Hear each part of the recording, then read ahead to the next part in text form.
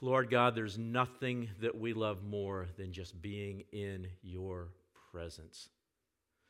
So we come before you now. We come boldly before your throne, as the scriptures say, a throne of grace and a throne of truth, and a throne from which we can receive help in our time of need.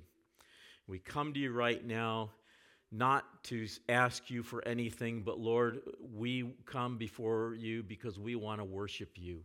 We want to give you our love. We want to give you our adoration. And we want to worship you. So fill this place with your presence. We invite you to come in and do whatever you have for us, Lord. Whatever you want to do in our midst, we invite you to do it. In Jesus' name, amen. I would like us to begin this morning by praying together. We are going to pray what is commonly referred to as the Lord's Prayer. If you're in a particular tradition that I grew up in, you call it the Our Father. But it's the Lord's Prayer because we're going to pray that because it's the way that Jesus taught his disciples to pray. One day they came to him and they said, Lord, teach us how to pray. Teach us to pray. And what they were saying is, teach us to pray like you pray, you know. And so he taught them, and he taught them this prayer. Now, some say that this is a prayer to use as a model, that pray these types of things as you go through it. Others say it's an actual prayer that we can, that we are to pray together. And, is saying these words. And I think it's both. I think it's an actual prayer that's a great prayer to pray, right off of the lips of Jesus, right out of his mouth. And it's also a model for prayer. But we're going to pray that this morning. Now, I know many of you have memorized it. And there are slight variations in what we have memorized, depending on which translation of the Bible you use, or depending on what church tradition you grew up in, what your background is. In other words, do you use trespasses, debts, or sins, or whatever? But for the sake of unity this morning, I want to ask you to pray it as it appears on the screen. We're going to put it on the screen, and I want you to pray it. And this is taken straight from Matthew chapter 6 in the NIV. This way we'll all be together. It's no doubt most likely a little different than many of you memorized it, but it's the same thing, really. So let's all stand, invite you to stand as we pray this together, and let's pray it out. Are you ready? Our Father in heaven, hallowed be your name. Your kingdom come, your will be done, on earth as it is in heaven. Give us today our daily bread, and forgive us our debts, as we also have forgiven our debtors. And lead us not into temptation, but deliver us from the evil one.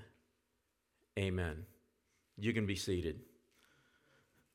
I think we should pray that, and also I'd like to start reciting some of the creeds together as a corporate body from time to time, because there is a richness there. Well, welcome to week 3 of our series that we are in called Red Letter Challenge. We are focusing in this series primarily on the words that Jesus spoke while he was here on this earth. Now, in many of our Bibles, the words of Jesus are printed in red, so they're easily identifiable. And I just do want to make one disclaimer or one note of clarification as we start. All of Scripture, red letters, black letters, whatever, all of Scripture is inspired of God, not just the words that Jesus spoke, okay? It's not like the ones that Jesus spoke are more inspired than the ones that Paul wrote or Peter wrote or anyone in the Old Testament. They're all inspired of God, but in this series, we are primarily looking at the words of Jesus. We're going back in time, and we're sitting at Jesus' feet just as his disciples did. We're listening to Jesus teach so we can also become his disciples, and we can better reflect who Jesus is to the world around us. And in so doing, we'll be able to change the world around us, just as the disciples in the first century changed their world.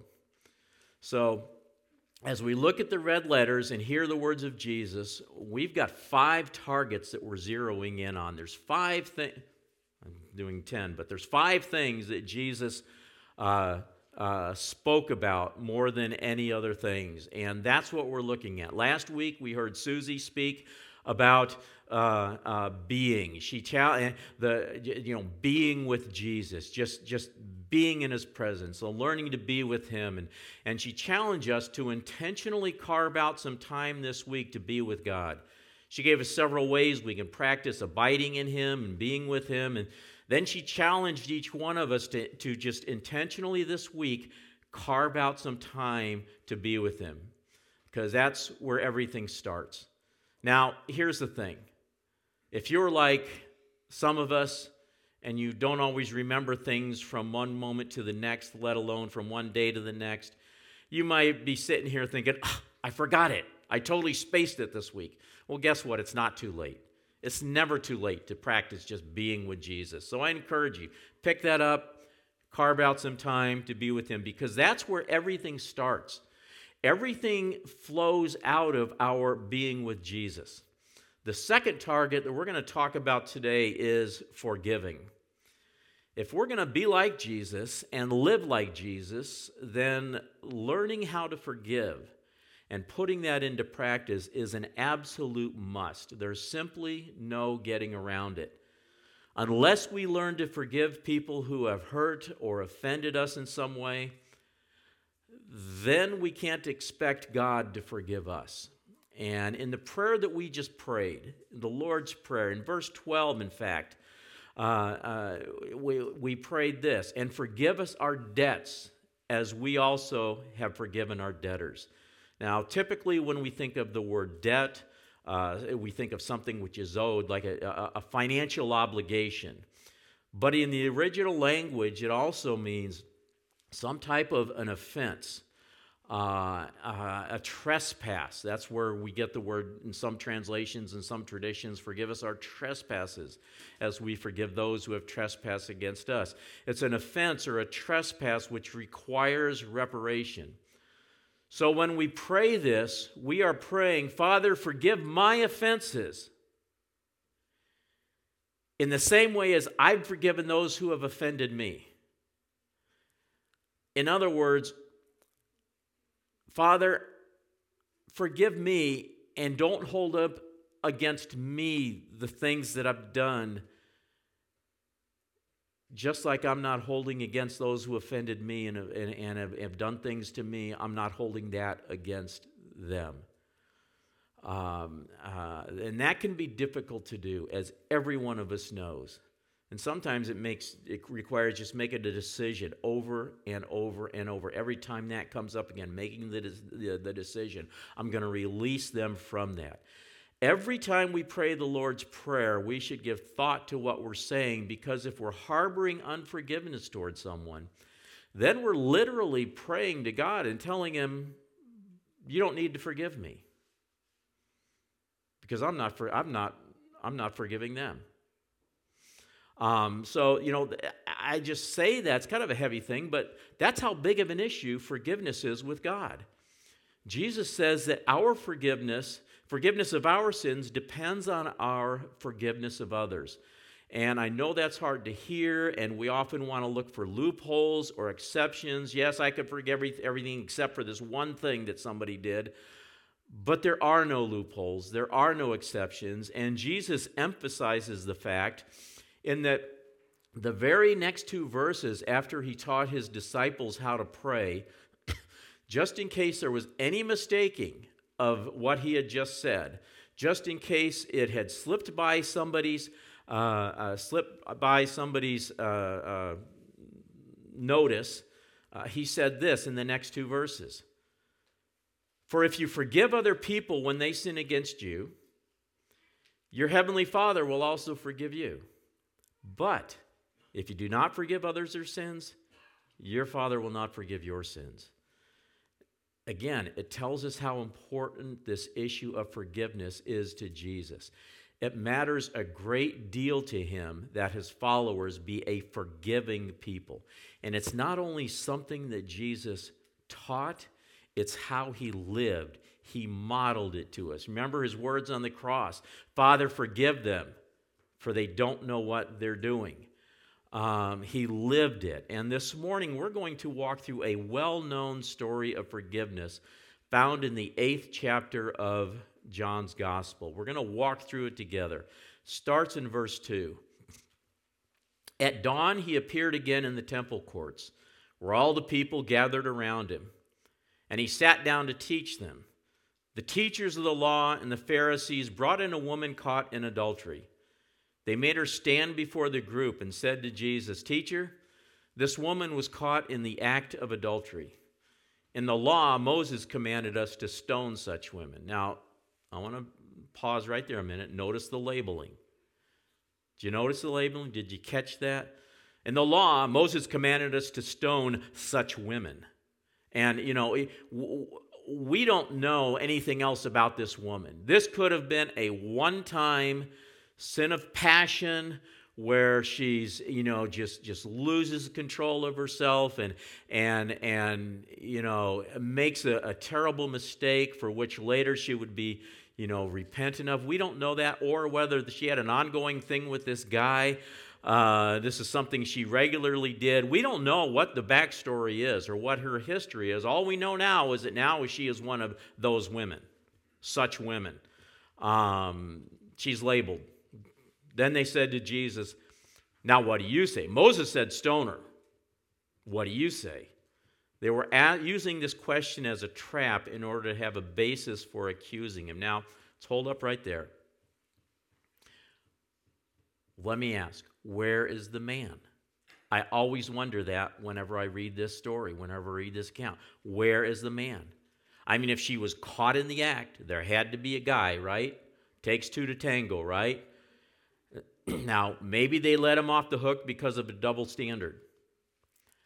Or maybe it was all a setup, and he was a part of the plan to trap this woman, to bring her to Jesus, to try to trap him. We don't know. We don't know what happened to the man. Maybe he was even in the crowd, holding a stone. We don't know. But the fact that he wasn't brought before Jesus with the woman tells us something. It tells us that they weren't really interested in upholding the righteous standard of the law, right? They weren't really, otherwise, they would have brought both of them. According to Leviticus 20, both the man and the woman should be put to death. All right, that was the law, but they just brought the woman, so that should tell us something. And then, let's continue. But Jesus bent down and started to write on the ground with his finger. We don't know what he was writing.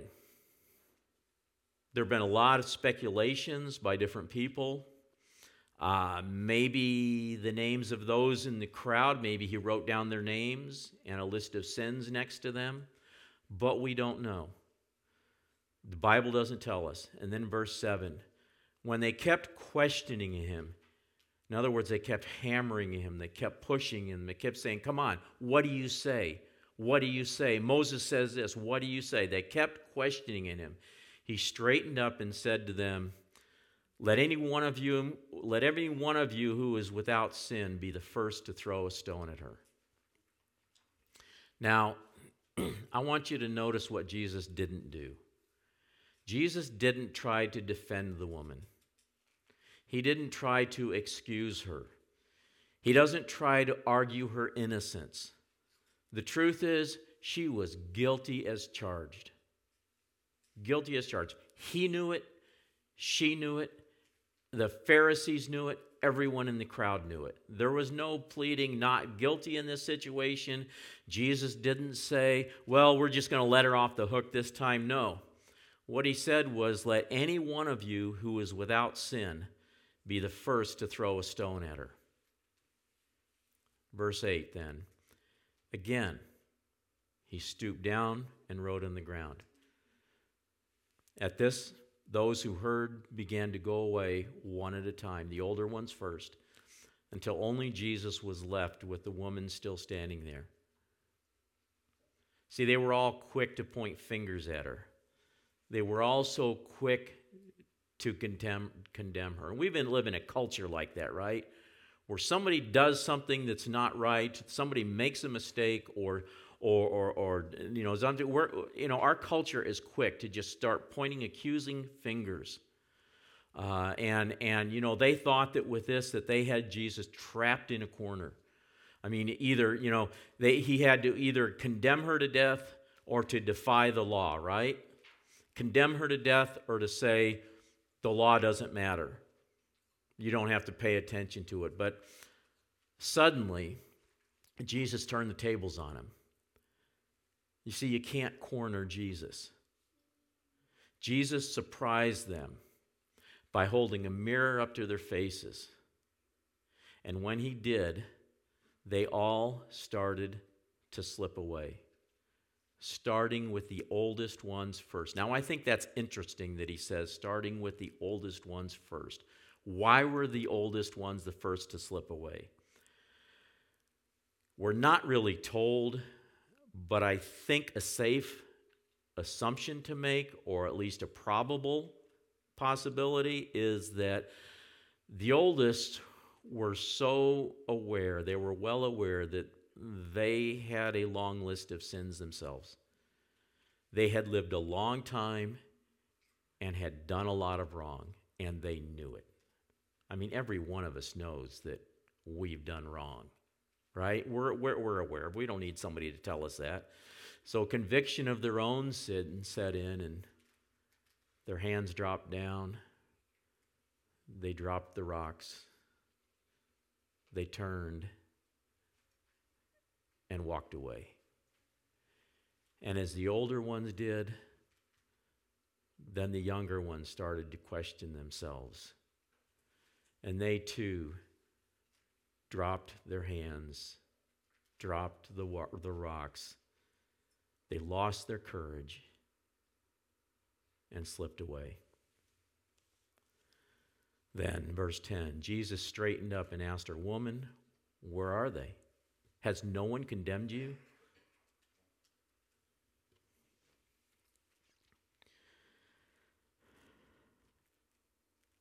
"No one, sir." I can just see her hanging her head in shame through the whole thing. And Jesus is looking at her. "Has no one condemned you?" And her head is hanging there. "No one, sir." "Then neither do I condemn you. Go now, leave your life of sin." The only one who could condemn her did not condemn her. He chose to release her. He chose to forgive her, to release her and not hold her sin, her offense against her. Here's a few things we can learn from this story. Number one, every one of us is guilty of sin. As I said a moment ago, we don't need anybody to tell us that. We know that in our hearts. We know we've done wrong. Whether we put ourselves in the place of the woman or the religious Pharisees or the crowd, we're all guilty of sin, and we know it. It's time we stop looking at what someone else has done and that we drop the stones and start looking at ourselves as we stand before God and realize that we've all done wrong and none of us can point an accusing finger at anybody else. Here's the second thing. Jesus isn't interested in what others say about you. Do you know that? We live in a culture full of accusing, pointing fingers, accusations. Jesus, he doesn't care what others say about you. And here's the flip side of that. Neither should you. Neither should you. See, the crowd was all pointing accusing fingers of the woman, but Jesus wasn't paying any attention to the crowd. He's not interested in their accusations and their pointing fingers and their wagging tongues. He's not interested in that. And if he's not interested, then neither should you or I be. There's only one person whose opinion of you matters, and that is Jesus. It's his opinion of you that matters. It's his opinion of me that matters. And he's the only one. And Jesus himself tells us in more red letters what he thinks of you and of me. Most of us are familiar with John chapter 3, verse 16, probably the most famous and well-known verse in all of Scripture. For God so loved the world that he gave his one and only Son, that whoever believes in him should not perish, but have eternal life. That's good news, right? That's great news. But here's even better news. He didn't stop there. He continued to speak. And this is what he says in the very next verse. For God did not send his Son into the world to condemn the world, but to save the world through him. Let me take the liberty to paraphrase this verse just the tiniest bit. For God so loved you that he gave his one and only Son, that if you believe in him, in other words, if you believe in his death and his resurrection, and you believe in the sense of you are trusting in him and you're putting your faith in him, if you believe in him, you will not perish but have eternal life. For God did not send his Son into the world to condemn you, but to save you through him. And that's the third thing that we learn from this story. Jesus isn't here to condemn you. That's not why he came. So many people, that's the view of God. There's that he's just waiting for us to slip up so they can, let the hammer down and get us, and he's just waiting, and that's what he came for, to get us to toe the line and straighten up, or he's going to. That's such a wrong view of who God is. God wants more than anything for us to walk in his forgiveness. Jesus wants more than anything. He doesn't to forgive. He doesn't want to condemn us. He wants to forgive us. When you put your faith in him, he forgives you and he transforms your life. Came across a quote.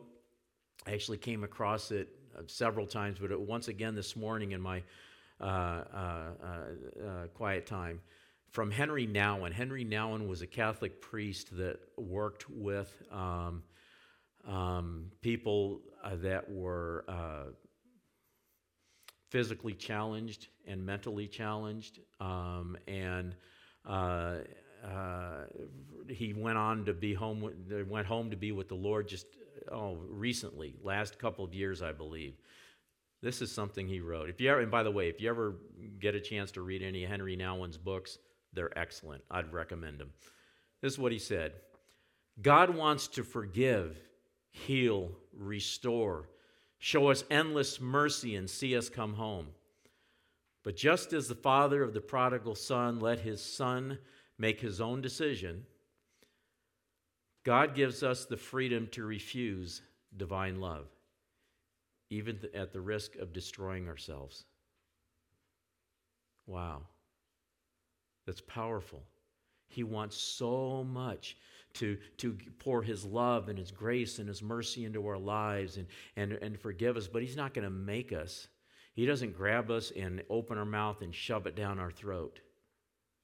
We have the freedom to reject. We have the freedom to say no to his love. But that means we also have the freedom to say yes. And yes to his forgiveness. And when we put our faith in him, our lives change. In fact, that's proof of our faith in him as a changed life. Jesus extended forgiveness to the woman instead of condemnation, and then he told her, live a different life. Don't live this life anymore. He said, leave your life of sin behind. A change in the way we're living is evidence of the acceptance of forgiveness. And as we said before, forgiveness, both the forgiveness of our forgiving people that have hurt us, our receiving forgiveness from God, and even forgiving ourselves sometimes, because that can be hard to do. That's huge in God's eyes. It's so important to him. Here's your challenge for this week. Get quiet with the Lord. Ask him to show you if there's any unforgiveness in your heart, either toward yourself or someone else. And then ask him to help you forgive that person and let it go. Now, it doesn't mean that what they did didn't hurt. Doesn't mean that what they did was justified. Doesn't mean that what they did didn't matter. It just means that, God, I'm not going to hold this, whatever it was, I'm not going to hold this offense against this person any longer. They're in your hands. And I'm not going to harbor them any ill will.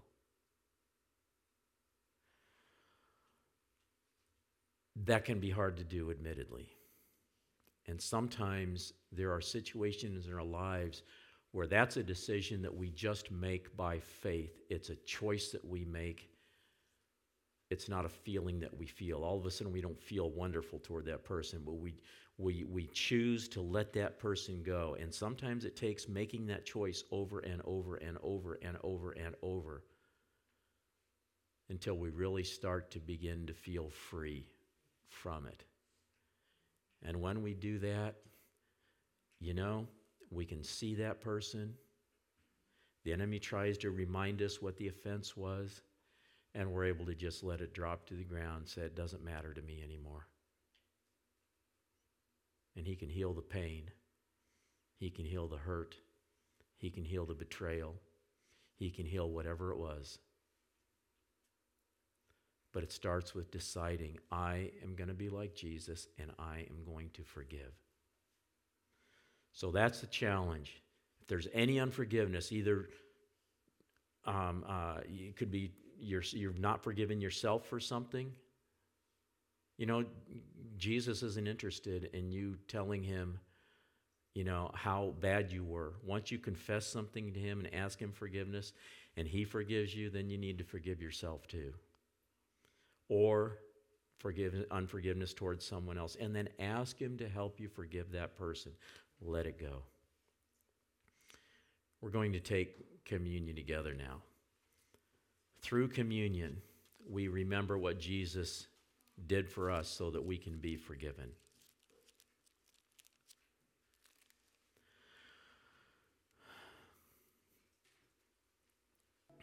As we prepare and as we get ready, take a moment and ask yourself, right now even, if there's somebody somebody that kept coming to mind to you, somebody kept coming to your mind while we were talking, and maybe you kept pushing it out of your mind. Don't push them out of your mind anymore. Instead, look at that person, not physically if they're here in this room, but in your spirit, look at that person, and just in your heart say, I forgive you, and let them go. And let Jesus help you with that.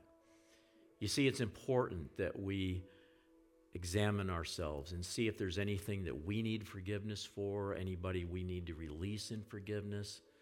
It's important when we take communion. The Bible tells us that, when we don't do that we receive communion wrongly, we can bring sickness on ourselves. And we don't want that. We want to know his freedom. We want to know his forgiveness. So we're going to go ahead and I want to read what the Apostle Paul wrote. As Paul talks about the Lord's Supper in 1 Corinthians 12. He says, the Lord Jesus, on the night he was betrayed, took bread. And when he had given thanks, he broke it and said, this is my body, which is for you. Do this in remembrance of me. Let's take the bread together.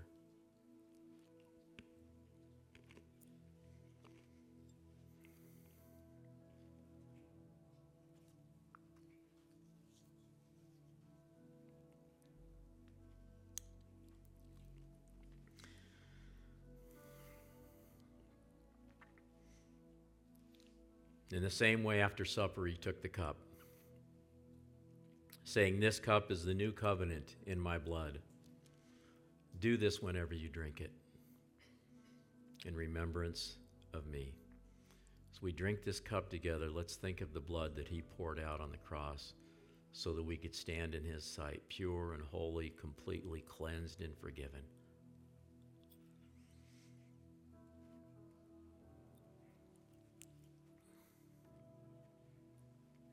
Lord, your forgiveness is such a wonderful thing.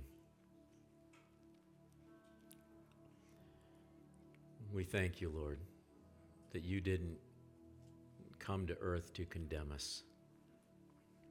You came because you love us. You came to release us from our sin, to release us from our guilt, to release us from our shame. But that meant that you had to go to the cross and lay down your life in our place. Words aren't enough, but Lord, words are what we have. So we say thank you for that.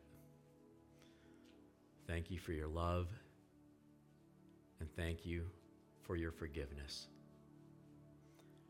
It's in Jesus' name that we pray. Amen. Amen.